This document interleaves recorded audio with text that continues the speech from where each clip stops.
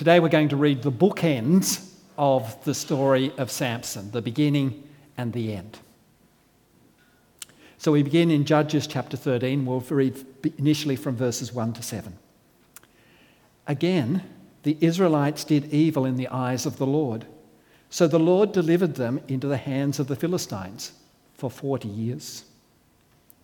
A certain man of Zorah, named Manoah, from the clan of the Danites, had a wife who was sterile and remained childless.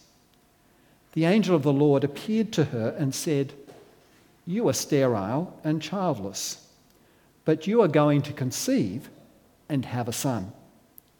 Now see to it that you drink no wine or other fermented drink, and that you do not eat anything unclean, because you will conceive and give birth to a son. No razor may be used on his head, because the boy is to be a Nazirite, set apart to God from birth, and he will begin the deliverance of Israel from the hands of the Philistines." Then the woman went to her husband and told him, "A man of God came to me. He looked like an angel of God, very awesome. I didn't ask him where he came from, and he didn't tell me his name. But he said to me, 'You will conceive and give birth to a son. Now then, drink no wine or other fermented drink, and do not eat anything unclean, because the boy will be a Nazirite of God from birth until the day of his death.'"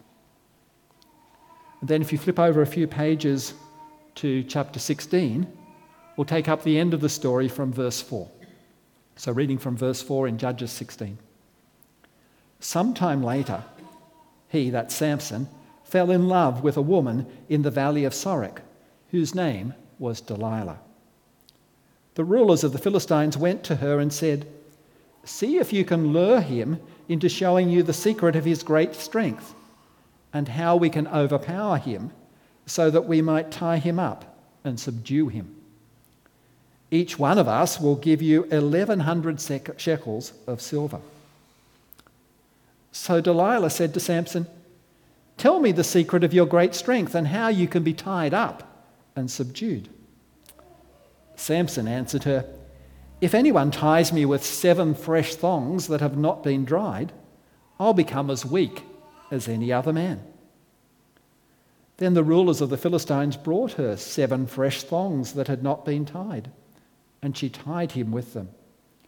With men hidden in the room, she called to him, 'Samson, the Philistines are upon you.' But he snapped the thongs as easily as a piece of string snaps when it comes close to a flame. So the secret of his strength was not discovered. Then Delilah said to Samson, 'You've made a fool of me. You lied to me. Come now, tell me, how can you be tied?' He said, 'If anyone ties me securely with new ropes that have never been used, I'll become as weak as any other man.' So Delilah took new ropes and tied him with them. Then, with men hidden in the room, she called to him, 'Samson, the Philistines are upon you.' But he snapped the ropes off his arms as if they were threads. Delilah then said to Samson, 'Until now you've been making a fool of me and lying to me. Now tell me, how can you be tied?' He replied, 'If you weave the 7 braids of my hair into the fabric on the loom and tighten it, I'll become as weak as any other man.'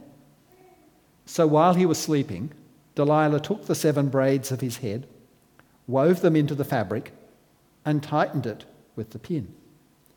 Again she called to him, 'Samson, the Philistines are upon you.'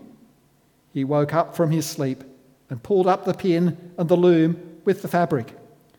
Then she said to him, 'How can you say I love you when you won't confide in me?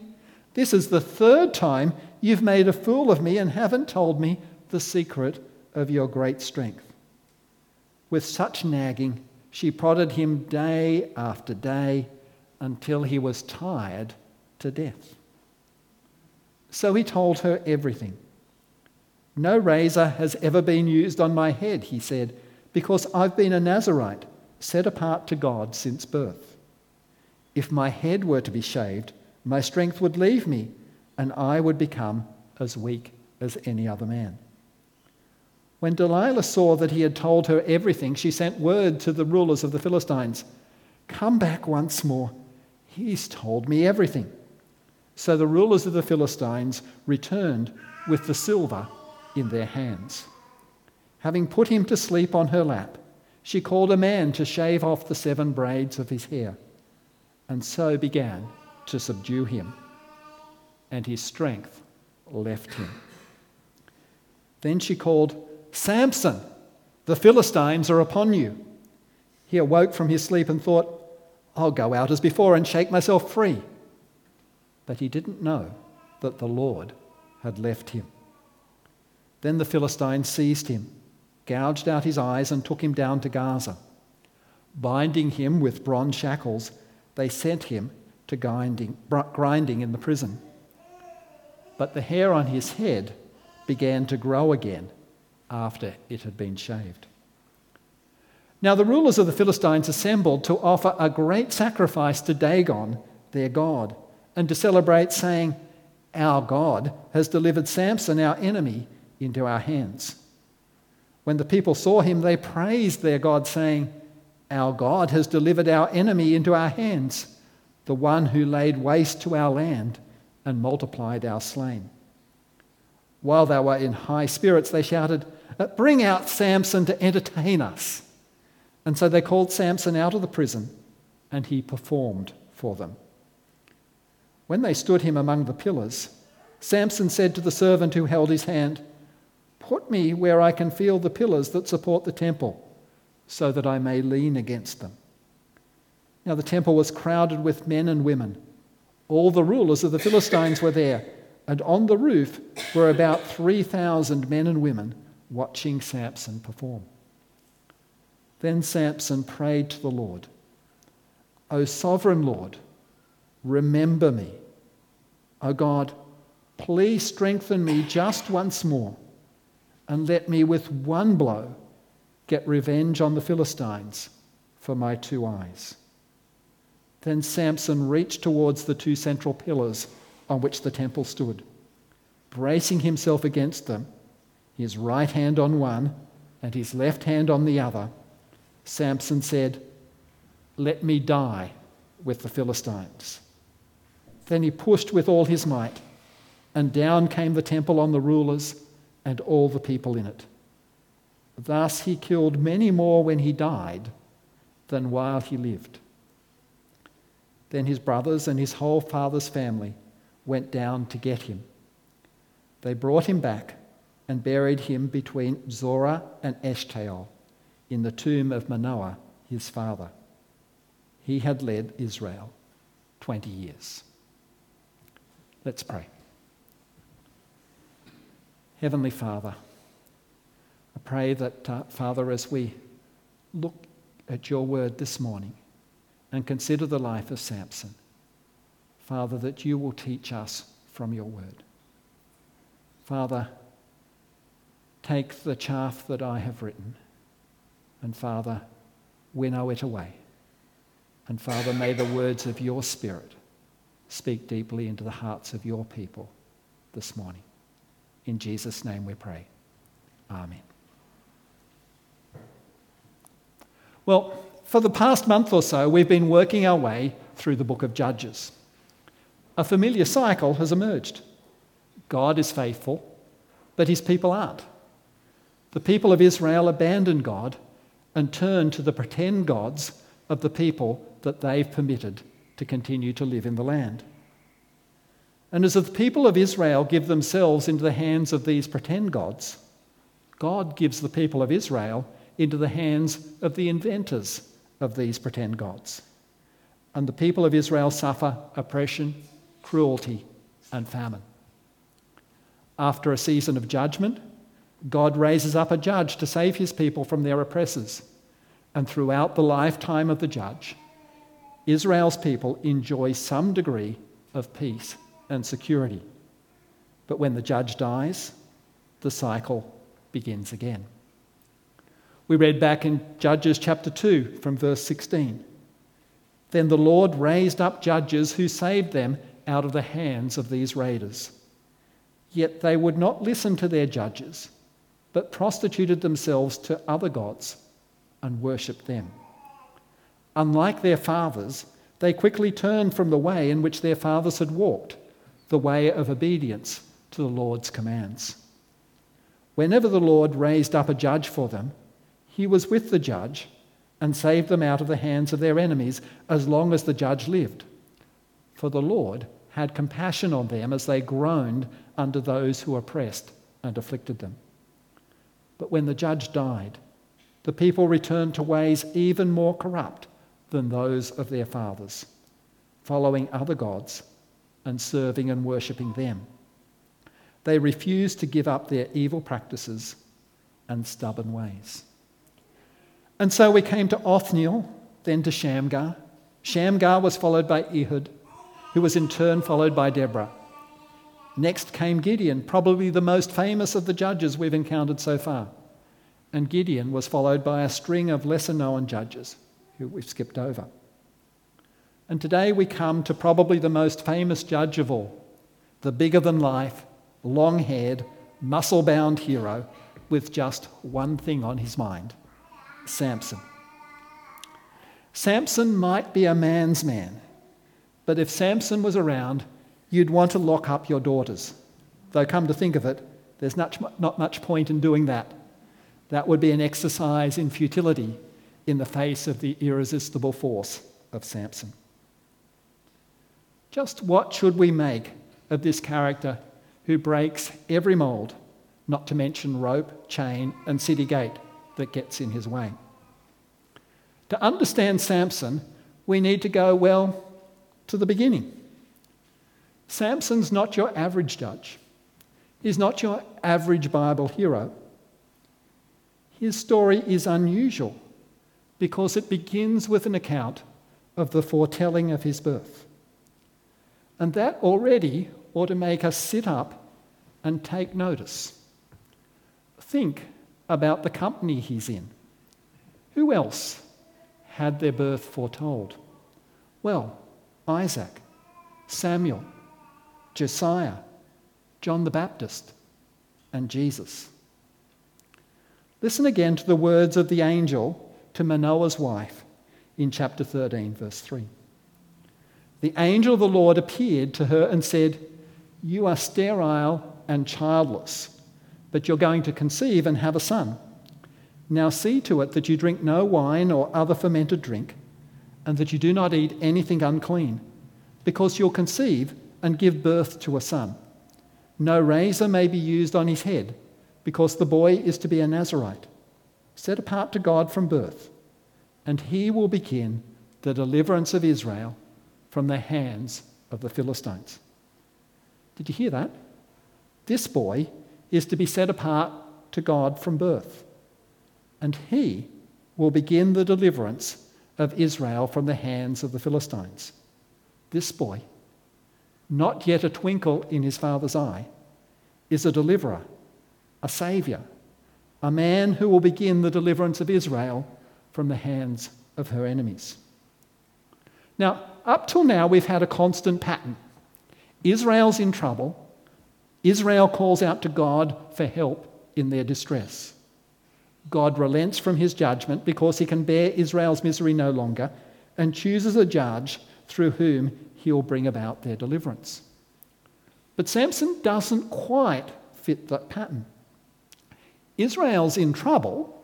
They've been in the hands of the Philistines for 40 years now.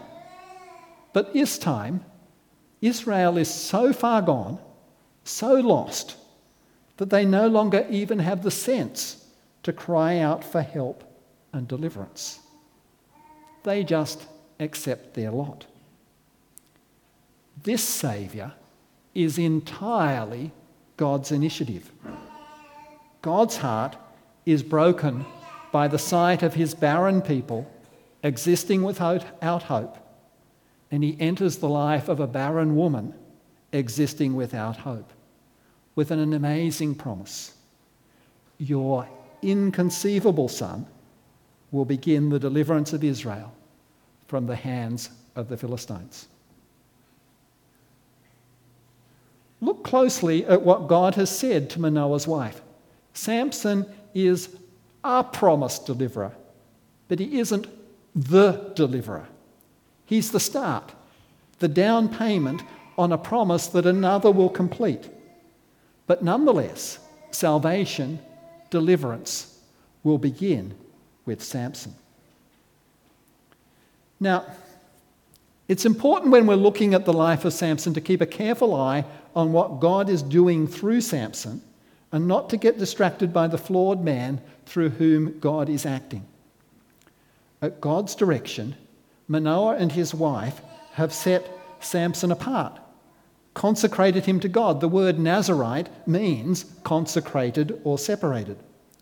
Nazarites were required to abstain from alcohol, to ensure that they were not defiled by any dead body, and to allow their hair to grow uncut and untrimmed as a visible sign of their consecration to God. Now, you can find all the details about that in Numbers chapter 6. And it's interesting that Numbers 6 concludes with the natural consequence of consecration to the Lord, blessing. You see, the Nazarite instructions conclude with and immediately followed by instructions on blessing. In Numbers chapter 6, verse 23, we read God telling Moses to tell Aaron and his sons, "This is how you are to bless the Israelites. Say to them, the Lord bless you and keep you. The Lord make his face shine upon you and be gracious to you. The Lord turn his face towards you and give you peace." It's no coincidence that those two come together. In Judges 13, 24 to 25, we read, "The woman gave birth to a boy and named him Samson. He grew, and the Lord blessed him. And the Spirit of the Lord began to stir in him while he was in Manahadan, between Zorah and Eshtaol." See, there's even significance in the name. Samson means little son, a reference to the face of God shining upon him. Now, Judges 14 to 16 gives us a few snippets from the life of the grown man.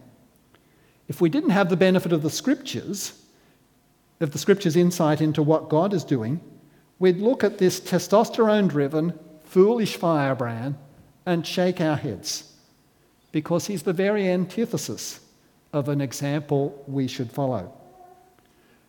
Samson might have been devoted by his parents to the Lord.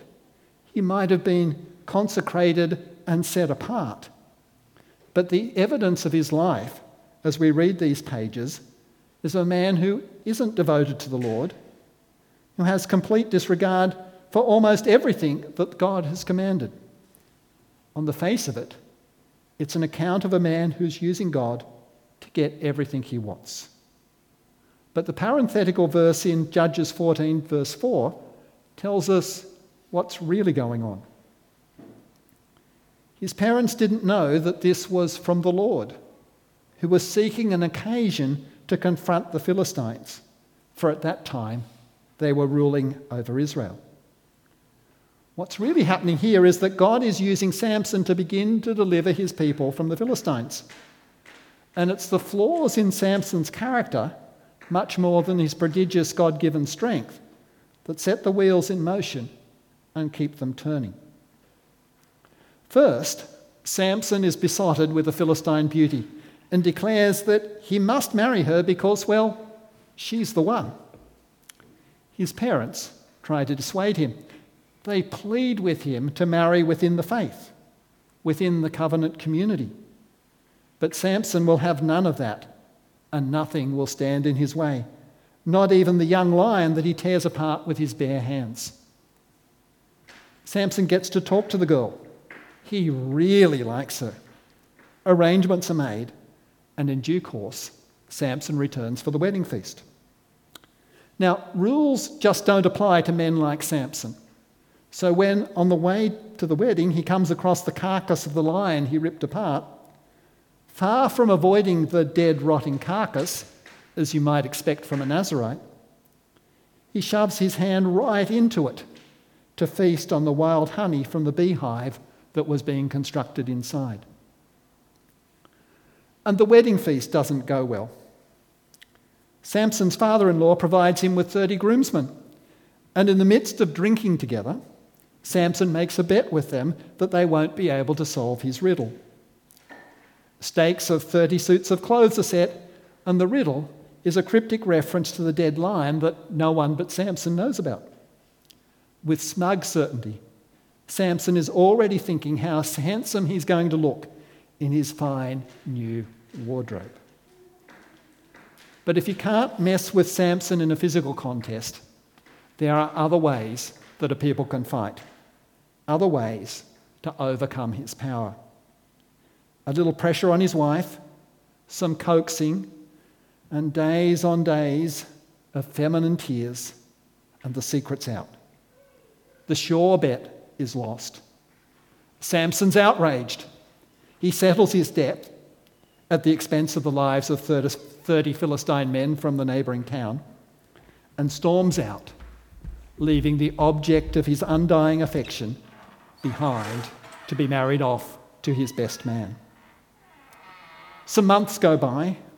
Samson decides he still wants her after all and goes back to claim his bride, only to be told she's no longer available.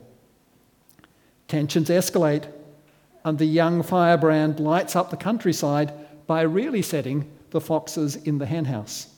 150 pairs of foxes, in fact, and to make it really interesting, their tails are tied together and each pair is dragging a burning torch as they run like crazed things through the ripened wheat fields.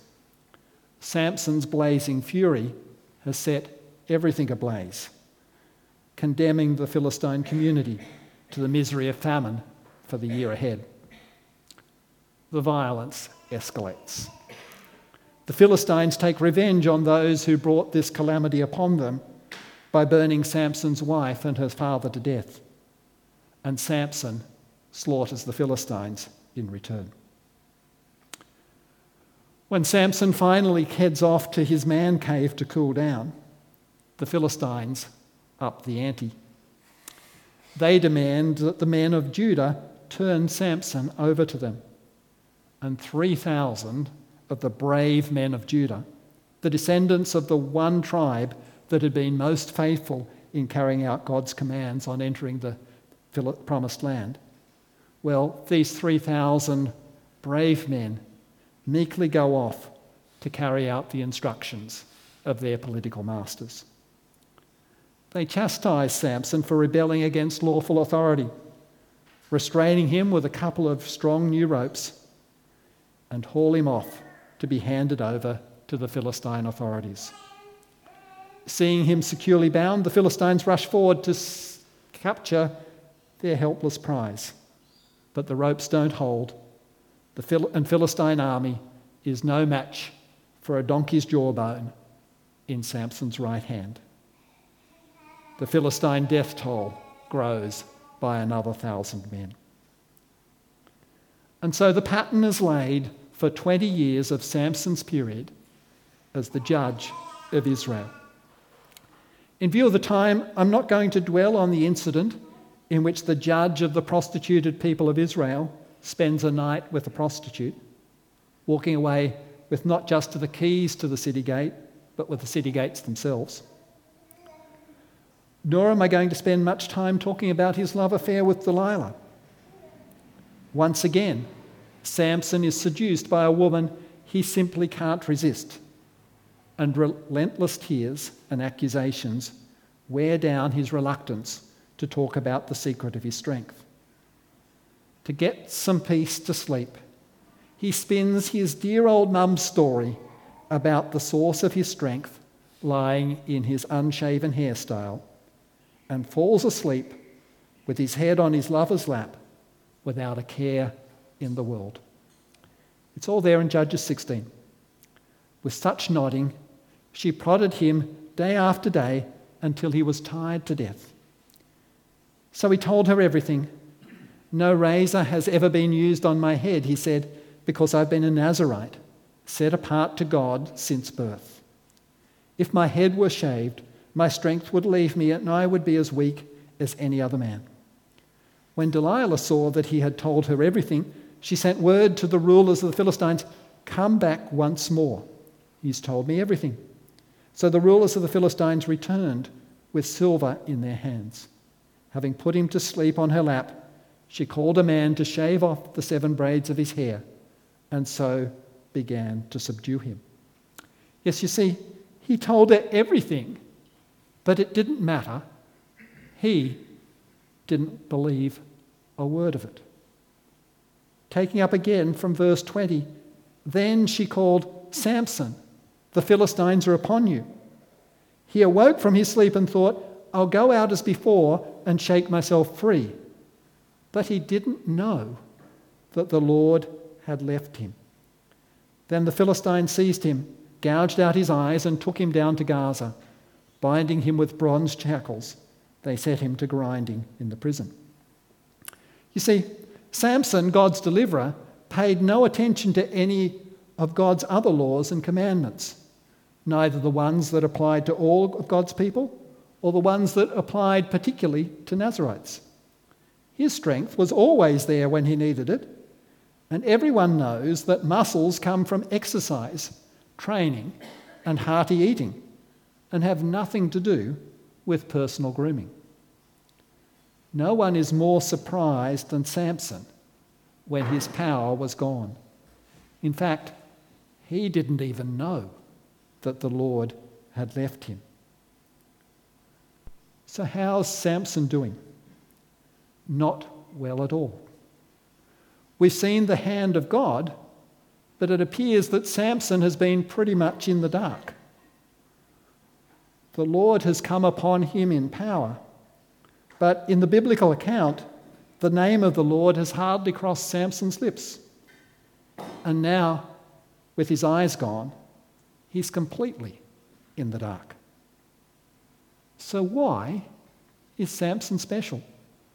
Why do the scriptures put him in the elite company of Isaac, Samuel, Josiah, John the Baptist, and Jesus, one of the select group of men whose birth was prophetically foretold? Isaac, Samuel, Josiah, and John the Baptist all point to Jesus. God uses these flawed men to point to the one who will complete the deliverance of God's people, not just from the oppression of the Philistines, but from the oppression of sin and death.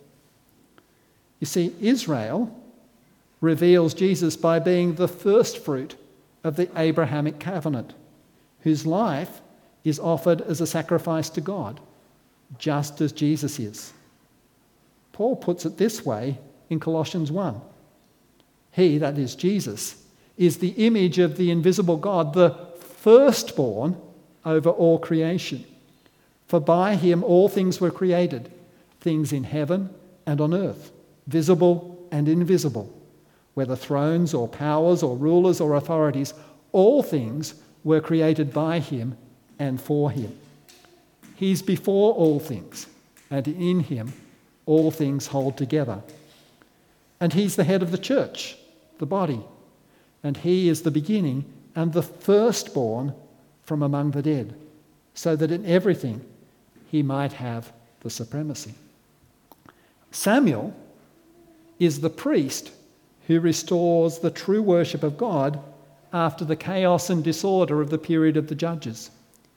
Samuel is the one about whom God says in 1 Samuel chapter 2, "I will raise up for myself a faithful priest who will do according to what is in my heart and mind. I will firmly establish his house, and he will minister before my anointed one always." So Samuel reveals Jesus, the faithful priest, who is faithful in everything and who today stands at the right hand of God. Josiah was the king who re-established the keeping of God's law. In 2 Kings chapter 23 we read, "This he," that is Josiah, "did to fulfill the requirements of the law written in the book that Hilkiah, the priest, had discovered in the temple of the law. Neither before nor after Josiah was there a king like him, who turned to the Lord as he did, with all his heart and with all his soul and with all his strength, in accordance with all the law of Moses. So King Josiah reveals King Jesus, whose kingdom knows no end, and who perfectly fulfilled the requirements of the law. And of course, John the Baptist, also a Nazarite, also an eater of wild honey, literally reveals Jesus as the Son of God when he baptizes Jesus, and we hear in Mark 1, at that time Jesus came from Nazareth in Galilee and was baptized by John in the Jordan. As Jesus was coming up out of the water, he saw heaven being torn open and the Spirit descending on him like a dove. And a voice came from heaven, "You are my Son, whom I love. With you I am well pleased." So how does Samson reveal Jesus? Where is this to be found in the story we've considered? Well, we're not there yet, because Samson reveals Jesus in his death. Delilah has betrayed Samson for some pieces of silver. Samson is bound and turned over to a foreign power to be tortured and made sport of. And Samson, who was once impetuous, self-assured and arrogant, is now the helpless circus act, an object of mockery and sport. The humbled, bound, scourged, God-forsaken Samson then does the unthinkable, the unimaginable. He prays. Then Samson prayed to the Lord, "O sovereign Lord, remember me. O God, please strengthen me just once more, and let me with one blow get revenge on the Philistines for my 2 eyes." You see, Samson reveals Jesus, the victorious deliverer, by showing us how this victory is won. Samson triumphs over his enemies as he willingly goes to his own death. He dies with his arms outstretched as the very fabric of the temple is rent asunder. And his death turns the victory celebration of God's enemies' triumph over God's chosen one into the occasion of their utter defeat. For Samson, it was his greatest victory, but it was only a partial victory, merely the beginning of the deliverance that God would bring to completion in Jesus. Samson, like Isaac, Samuel, Josiah, and John the Baptist, died and was buried, and his burial place became his resting place, the marker that proved that he was real, the place where his body decayed and returned to dust. Then his brothers and his father's whole family went down to get him. They brought him back and buried him between Zorah and Eshtaol in the tomb of Manoah, his father. For Jesus, the triumph of the cross, where the power of sin was defeated once for all, also led to a tomb. But that tomb is empty. And its emptiness is proof of so much more than Jesus' historical reality. The empty tomb is the proof of the ultimate deliverance won by the ultimate judge and saviour, deliverance from the bondage of death. So don't get taken in by the muscles, scandal and testosterone, the femme fatales, the sweet talk, the love sickness, the scandal and the betrayal. These are but distractions. The real story here is God at work, delivering and rescuing his people, even when they're so bemired in the consequences of their rebellion that they lack the sense even to ask for help. The account of Samson is preserved in the scriptures to point us to Jesus Christ, the Son of God, the perfect deliverer, whose completed victory brings with it the fulfillment of all God's promises. For all those who put their trust and faith in him, his victory brings the blessing of the certainty of an eternal inheritance, eternal life in God's forever kingdom. Let's pray. Sovereign Lord, we give you praise as we see behind the events of history and see your mighty hand at work in Samson. Heavenly Father, we pray that you would give us hearts that are truly consecrated to you, so that we might live lives completely devoted to you. Lord God, work mightily within us, so that we learn to live in total dependence on you, so that our every word, our consistent action, and our humble attitude all point clearly to Jesus, your only begotten Son, the true priest, the true King, the true mighty deliverer, with whom you are truly pleased. Amen.